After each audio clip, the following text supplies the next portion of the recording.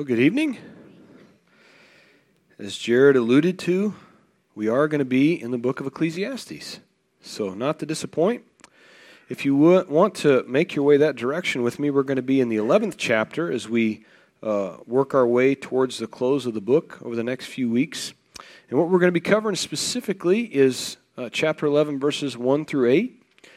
But let me remind you as we make our way that direction, what we're seeing is the vantage point of Solomon as he ends his life and his career. So this would be his final writing as he really looks back upon how things have gone, how things have transgressed.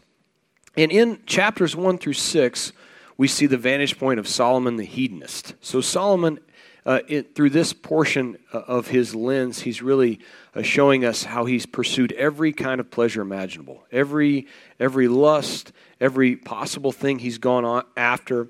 And at the end of it, the result is hevel, this Hebrew word for vapor or smoke. There's nothing to it. There's no value there. And so then in chapter 7, what we see is a transition for Solomon. We see him, instead of Solomon the hedonist, he's now a little bit older, looking at things as Solomon the moralist. So now he's the Midwestern, red meat eating, drive on the right side of the road at the speed limit kind of guy. And, he's got this vantage point of an older person. Does anybody know, like as we get older, our vantage changes and we can see things in a different light? But I'll tell you what, things hurt more. Have you noticed that too? Like things hurt, like being in bed all of a sudden is a challenge. Like getting out of bed hurts. I went with the youth a couple years ago to Camp Allen, and they had this awesome water slide, which was like a slip and slide they laid out on concrete.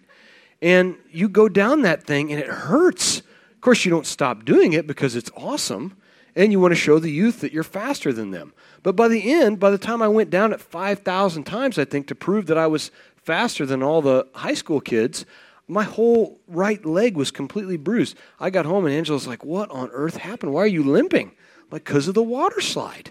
It's like, that's like the least athletic thing you could possibly do, and you hurt yourself. But that's what happens as we get older. So as we get older, our perspective changes. Hopefully, we're a little bit wiser, and we don't go down the water slide 5,000 times. But from Solomon's standpoint, where he's at now in chapter 11 is, I put up there a George Strait title, "Just Give It Away." It's time to eat, drink, and be merry, and just give it away. So pick up with me, if you would, in chapter 11. We're going to cover these first couple verses as we get started tonight. So in verse 1, we see, "Cast your bread upon the waters, for you will find it after many days. Give a serving to 7 and also to 8, for you do not know what evil will be on the earth." So to begin with, what we see is Solomon giving us investment advice, that to cast your bread out on the waters, for you will find it after many days. So throw things out there as you're giving it away, as you're blessing people, or as you're investing, if you want to look at it that way, to spread things out, to spread the wealth, right? And then in verse 2, we see him suggesting to not only give a serving to 7, but also to 8. He's saying don't be stingy as you're giving. So as you're spreading out the wealth, if you want to call it diversifying your portfolio, right? Solomon's looking at his 401k. You don't want to put everything in the conservative side. You want to be a little bit conservative, a little bit aggressive. You want to put some money in bonds. Hey, I don't know if any of you do this, but you notice like whenever one thing is actually successful and you're feeling pretty good about that investment, you've got another one in the portfolio that completely tanks. So you end up with basically right down the middle. You don't make a whole lot, but this is what Solomon's saying. You don't want to miss anything, so just sort of spread it out there. And that's his investment advice, or even his giving advice. So then the question is, what does the Lord say about investments from a spiritual realm? What Jesus says in Matthew 10:8, as he's addressing his disciples, is freely you've received, freely give. So as Jesus has given gifts to his disciples and sent them out, he's saying, listen, I've given these things to you freely, so freely give them out. Now, Solomon, in another one of his writings, in Proverbs 19, verse 17, if you turn to the left just a little bit, we covered this a year or so ago as we were working through this writing. He says, "And he who has pity on the poor lends to the Lord, and he," capital H, "will pay back what he has given." So the promise here for lending to the poor is that you're actually lending to the Lord, and his promise is that he will repay. So now we see, okay, if I'm not going to be stingy and I'm going to give to the poor, I can rely on the Lord to repay. But as good investors, we're going to ask, well, you're going to repay, Lord, that's great, but what kind of an ROI do I get?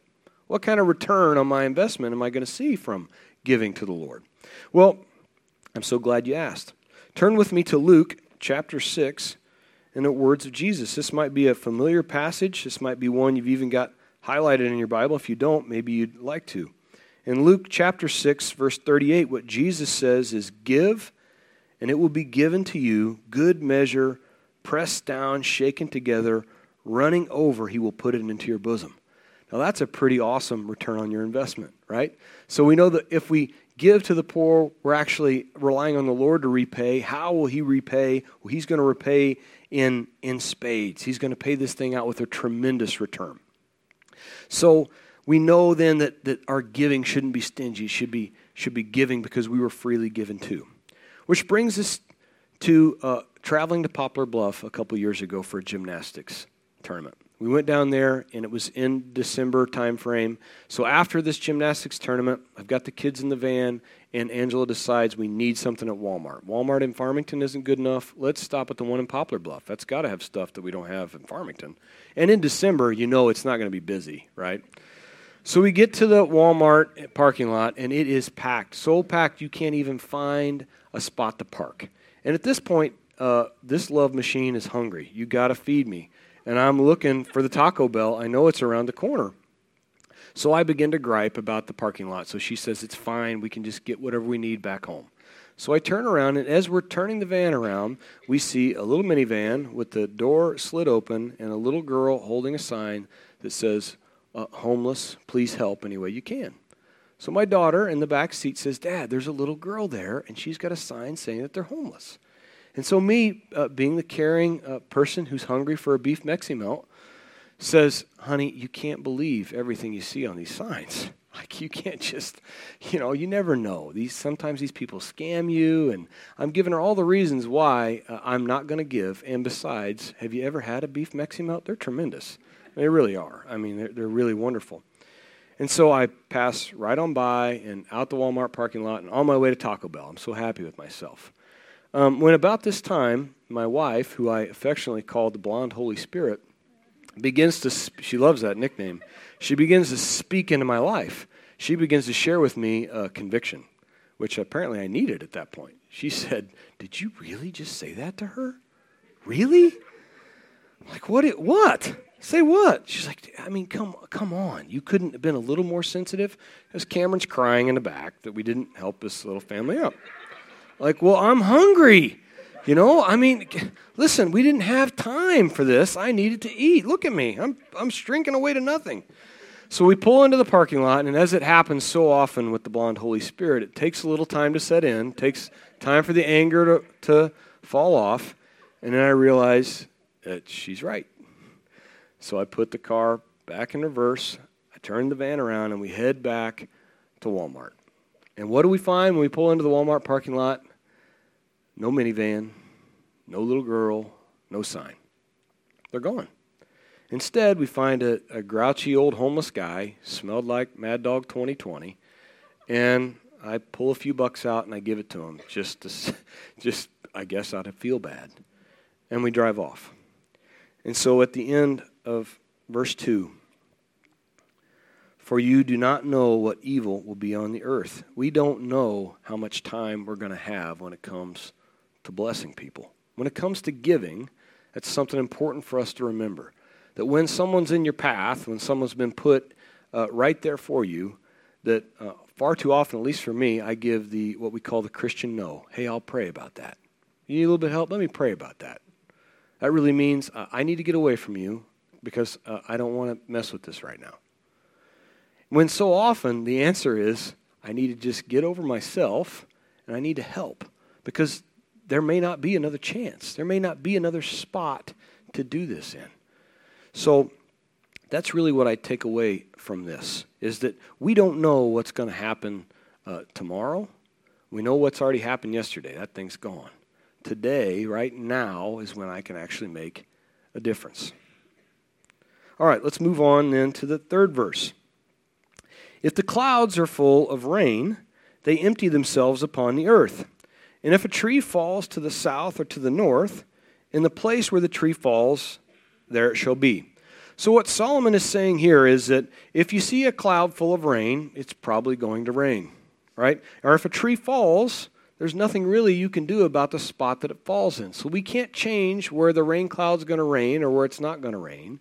And we can't change where the tree falls or it doesn't fall. What we really have to look at and do is we have to deal with the results.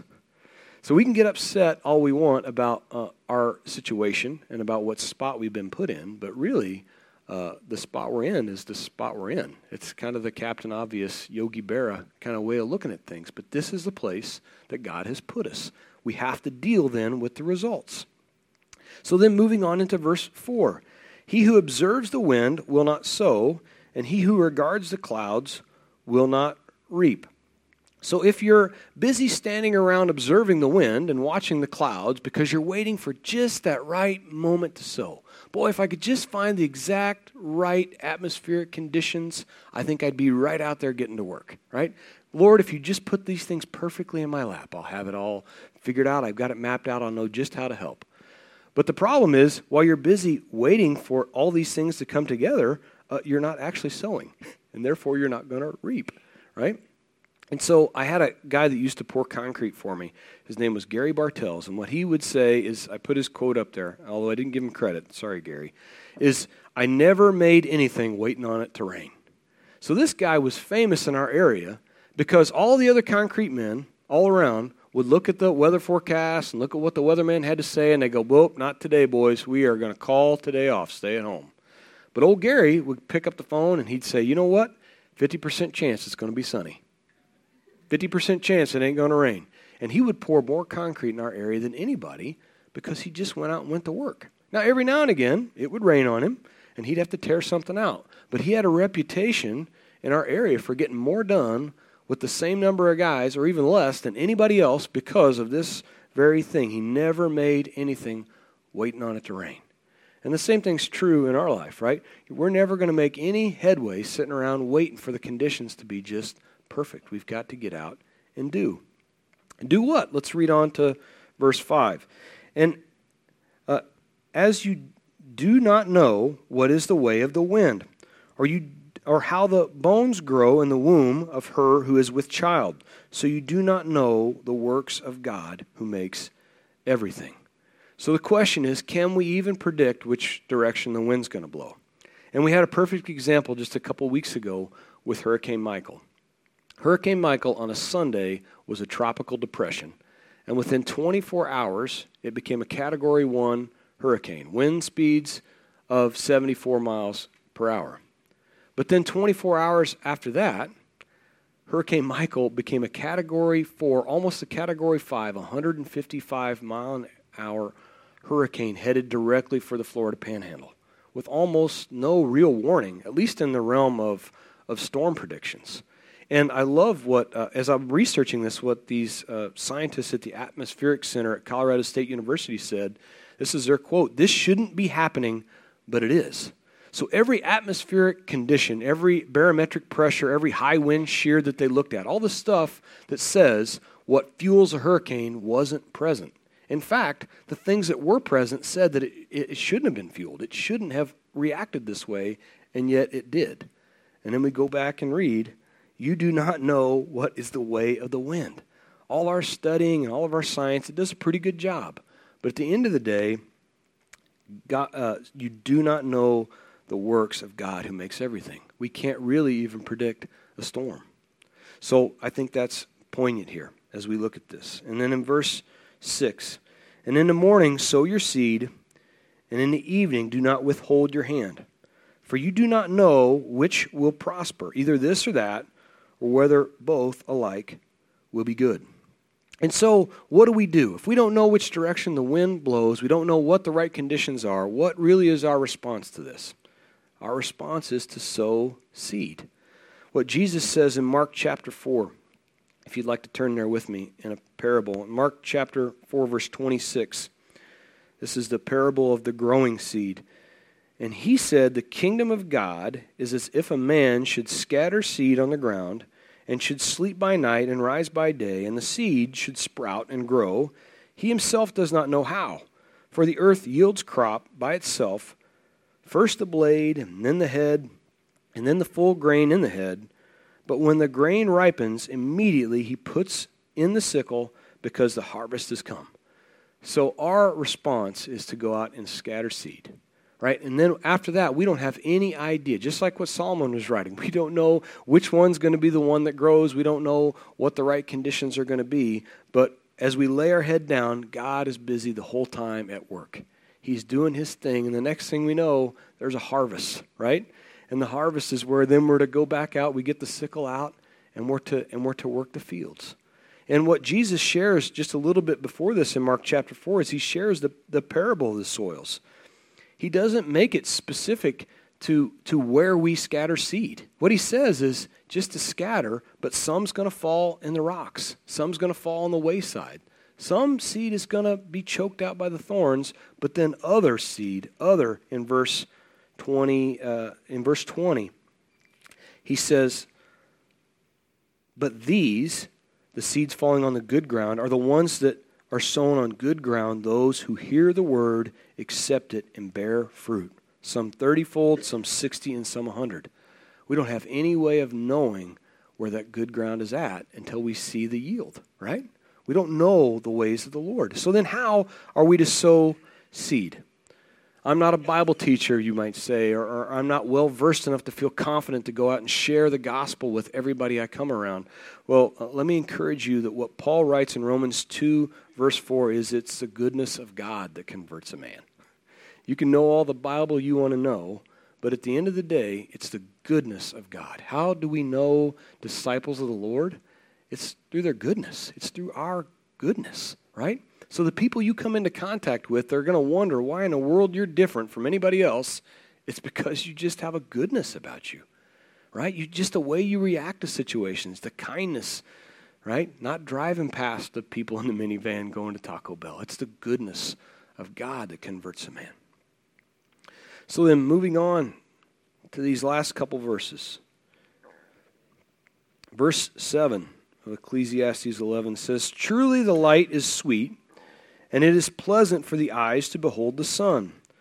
But if a man lives many years and rejoices in them all, yet let him remember the days of darkness, for they will be many. All that is coming is vanity. And so what we see here is a contrast in like what we get so often in Hebrew poetry, light versus dark, life and death. We see this contrast where Solomon is saying, truly the light is sweet. Truly you can have a great life. You can live it up. Everything can be pleasant. You can go all the way through and everything just work out perfectly. But guess what? You're still going to die. At the end of it, in the back of our minds, we still know that this whole thing is going to come to an end. And no matter how much apathy we have as a society, how much people don't want to hear about these things, in the back of people's minds, there's still this reminder that it's all going to wrap up. And we've never had a society that's more medicated, more addicted to alcohol, drugs. I mean, all the things that we try to do to forget, and yet at the end of the day, the days of darkness are still looming out there.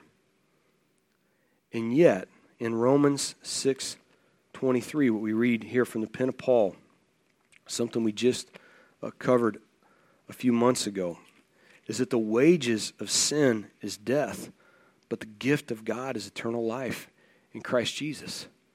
So if we enjoy the light, the true light, that's the gift of God. That's eternal life, right? So for those of us that have received that gift, that have accepted that gift, we don't have to worry about the days of darkness. It's a beautiful thing. This is how we can react with things with goodness. So the question I want to ask you then, in light of that gift, is how are you at receiving gifts?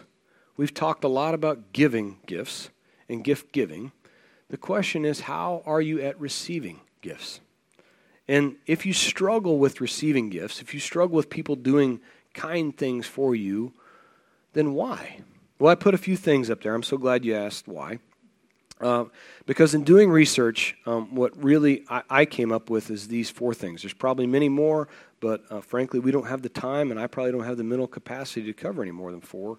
So we're going to look at these 4 things. First, the first reason why we struggle is we have a defense against intimacy. That if I accept a gift from you, immediately there is an intimate contact, if you want to look at it that way. I'm giving you access to me in a more personal way. And because we are defensive, we're automatically putting up our guard all around us. If I instead reject a gift, I'm keeping my distance.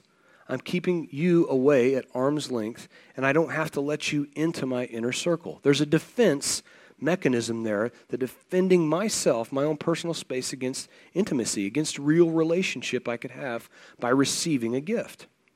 So, the second one, maybe that's not you, but perhaps this one is. It's letting go of control. As a gift giver, I'm in control of that situation, right? I'm in control of how I give a gift, where I give a gift, who I'm going to give a gift to.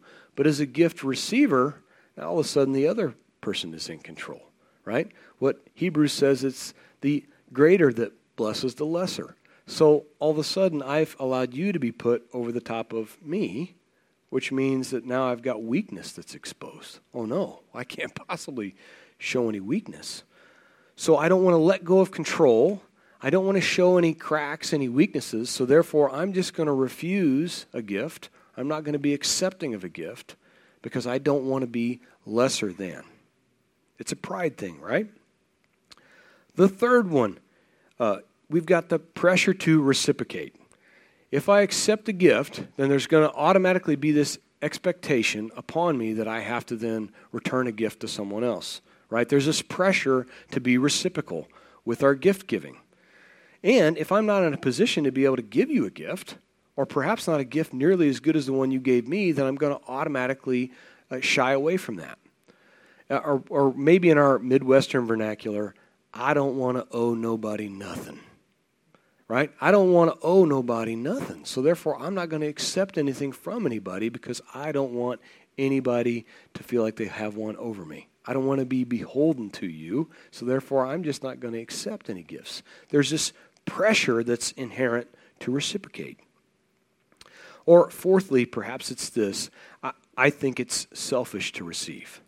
And I think this is one that maybe has been interlaced into our religious circles. That it's viewed that receiving gifts is greedy or it's selfish. We probably even told our kids this. It's better to give than receive, right? I think we could all agree with that. It's better to give than receive. But the problem is if we take that too far, then that means it's worse to receive than to give. And if it's worse, then it must be bad. It must be selfish to receive. And so we deny the opportunity to receive gifts from others because we feel like it brags somehow. It's us being selfish if we accept. So with all that being said, the question is, how then do we handle the ultimate gift? If the ultimate gift is what we just looked at in Romans 6:23, it's the gift of eternal life, how then do these 4 things look through the eyes of the Spirit? Well, if we have a defense system built in against intimacy, the fact of the matter is, the Song of Solomon, if you look at it if you just read that as a book and you pull that thing out of your Bible, you go, whoo, we're going to be covering here in a couple months. It's odd, right? It's really a love letter written from Solomon to this young Shunammite woman. And there are parts of it that make it kind of creep you out a little bit. Unless you look at it under the lens of the Spirit and you realize that this is a love letter in an intimate relationship that God's trying to let us understand. This is the relationship picture that He's put for Jesus, for His bride, which is us. It's the church. And then all of a sudden, when you look at it in that way and you realize that the ultimate gift really infuses this most intimate relationship, the reason God has put marriage as the very picture of the relationship between Jesus and the church is because it's the most intimate relationship. So then letting go of control, right? I like to have control of things, so I don't want to let go of that, otherwise it might show weakness in me. What Paul writes to the Corinthian church In 2 Corinthians 11, verse 30, he writes this, "If I'm going to boast, I will boast in the things which concern my infirmity." So what Paul is saying here is, if I'm going to boast in my weakness. So through the eyes of the Spirit, what we see is that actually our weaknesses are the opportunity for God to show his strength through us. If people can look at us and go, how on earth did that guy or gal do that? Well, there's no way to explain it other than Jesus. So our weaknesses are the ways that he actually shows his strength in us. Thirdly, then, this pressure to reciprocate. How can I possibly repay this ultimate gift, right? This gift of eternal life. What things can I stack up in my favor that could ever repay it? Or how can I ever meet all the things that should be required for me to be able to receive this gift? Well, Colossians 2:14, what Paul writes to the church at Colossae is this: having wiped out the handwriting of requirements that was against us, which was contrary to us, and he has taken it out of the way, capital H, having nailed it to the cross. The pressure to reciprocate has already been taken care of. What Paul writes here, it's been nailed to the cross. He has taken it away, completely out of the way. So the pressure to reciprocate is gone. There's no way we could ever come up with enough good things. We can't do enough things right. And instead, all those requirements, the handwriting of requirements, instead he nailed those on the cross to be done away with forever. And so then lastly, this idea that it's selfish then for me to receive. Let me ask you this. Is it perhaps more selfish to not receive? Right? If you go out for Christmas and you go to that Walmart parking lot in Poplar Bluff that's packed full of people and you buy the greatest Christmas gift for your kids, and yet when it's Christmas Day and they go to open it, they go, yeah, I'm good. No thanks. What then, right? Isn't it more selfish to not receive this ultimate gift than it is to receive it? Because the fact of the matter is he died for it. So it's got to be more selfish to not receive than to receive. So, in the light of all this, what I want to read for you is, and this is out of the New Living Translation, 1 Peter 5, verse 10. I put it up on the screen. In his kindness, God called you to share in his eternal glory by means of Christ Jesus, so that after you have suffered a little while, he will restore, support, and strengthen you, and he will place you on a firm foundation. This is what we have laying right here in front of us. His kindness. An opportunity to share in his eternal glory. It's an amazing thing. This is the gift that's being laid out for us. But in order for us to be good gift givers to others, that there is a requirement for us to first be a good gift receiver. So as we leave out of here tonight, I want to ask you that. What kind of a receiver are you? And I heard a quote, it was actually from a comedian of all people, but what he said was this, is that in order to receive the thing I need, I have to let go of the thing I want. So I have to first let go of the thing I want in order to receive the thing I need. So let's pray. Well, Heavenly Father, thank you so much for the opportunity to go through your word. Thank you for the book of Ecclesiastes, Lord. Thank you for what you're teaching us through it. Thank you for this ultimate gift, one that we can in no way ever repay, that we can in no way ever deserve. But thank you, Lord, for this intimate relationship that you desire with us anyway. I praise you, Father, for the work that you're doing in the people's lives that are in this room, Lord. I thank you for what you've laid out there in front of us. I pray, Father, that as we have this decision to make as to how we're going to receive, and perhaps for many in this room, they've already received the gift originally, but there's all sorts of other gifts that you've laid out there, people you've put in their path that are offering things and offering gifts, and not to brag upon, but just merely to bless us. Lord, I pray that we'd be able to receive those things and that we wouldn't shy away from a compliment, that we wouldn't shy away from a gift just of kindness because we're insecure, Lord. I pray that we would be secure in you, and that's where we can have this firm foundation. And then, Lord, out of that, I pray we be good gift givers after we're good gift receivers. So I pray all this tonight. I lift it all up to you. Thank you for this group that's gathered in the name of Jesus. Amen.